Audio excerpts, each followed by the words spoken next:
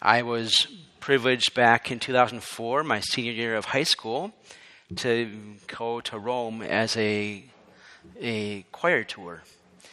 And what was beautiful about that experience is that I got to see St. John Paul II. St. John Paul II has been a saint and patron of mine ever since then. But St. John Paul II, if we are not celebrating Sunday Mass, it would be his feast day today. And so I would like to reflect upon his life a little bit and just explain and talk about how he connects to the readings a little bit. What's beautiful is that in the first reading, we see here that we see that the God of love is in control, even when we can't see it.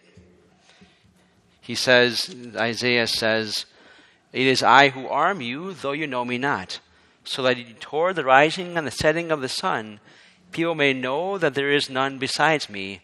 I am the Lord, there is no other." So St. John Paul II had this mantra in his own life. He knew that God, the God of love and mercy, was in control, even if he didn't see it. When he was just 21 years old, he lost his mom and dad. He also lost his two siblings. And by the age of 9, he lost his mom and his brother and his sister. So it really is only his dad that was with him for those 12 years. But then he lost his dad too. And so he realized that he could have been bitter and turned away from God, questioning God and everything. Or he could have followed God, knowing that he loves and trusting that love and mercy. He decided to do the latter. And what a great Pope of mercy he had been.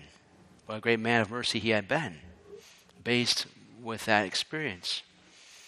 He also grew up during the time of the Nazis, and so his seminary formation was underground. And so, because they would have killed him, they would be persecuting them, the Nazis. So we see here that he was one who was bold with God. He knew God's mercy and love, and he was audacious. He's humble as well in that way, to recognize that.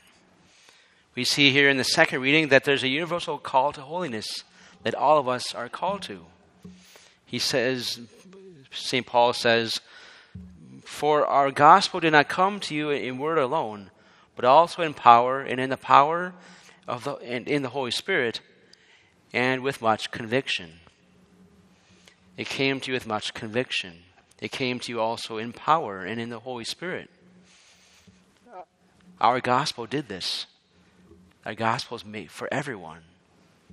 It's calling upon this conviction of ours that that is truth. To live by that truth, to live according to God and his ways, is what brings us holiness. St. John Paul II recognized that in his life. We see here that while in the early years of his papacy, that he was shot not just once but twice. And what was beautiful about his life in that moment was that he was able to forgive that assassin, or that would-be assassin. He went to the prison cell to visit that man who attempted to assassinate him, to kill him. And he forgave him.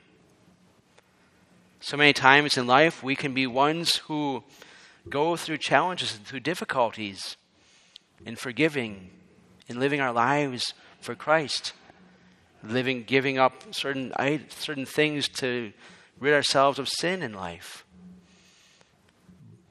But yet, what's beautiful about St. John Paul II is that we can take, for example, the goodness of taking up a hardship so as to live for Christ and to experience the freedom that Christ gives.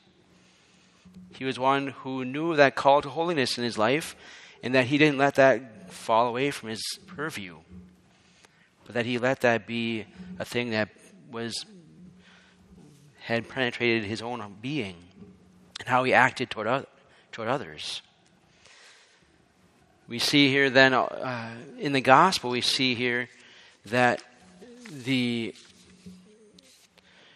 Jesus says, whose image and inscription is this? They replied, Caesar's. Then repay to Caesar what belongs to Caesar, and to God what belongs to God. Us being made in the image and likeness of God, Jesus was basically saying, give me your whole lives. Give me your whole lives. That's the image you see. Give to God what belongs to God. And give to Caesar what belongs to Caesar. That little penny, small tax, yes, give that to Caesar. But give the whole life to God. And that's what he did. And that's what St. John Paul II did, I should say. What's beautiful about his life is that when he died in 2005, Pope Benedict XVI, when he was elected, had waived the 5-year canonization wait, if you will. There's a 5-year waiting period after a person dies to begin the canonization process of a person's life. St. John Paul II, Pope Benedict did away with in that way. He said, this man was holy. This man lived for God in his life. We can see it the way he lived, the way he was a pope, the way he started World Youth Day, the way he talked about God's mercy, the theology of the body. And so we see here Pope Benedict waived that 5-year rule, and he beatified him in 2011, only 6 short years after he died. And then on April 27th, 2014, Pope John Paul II was canonized by Pope Francis.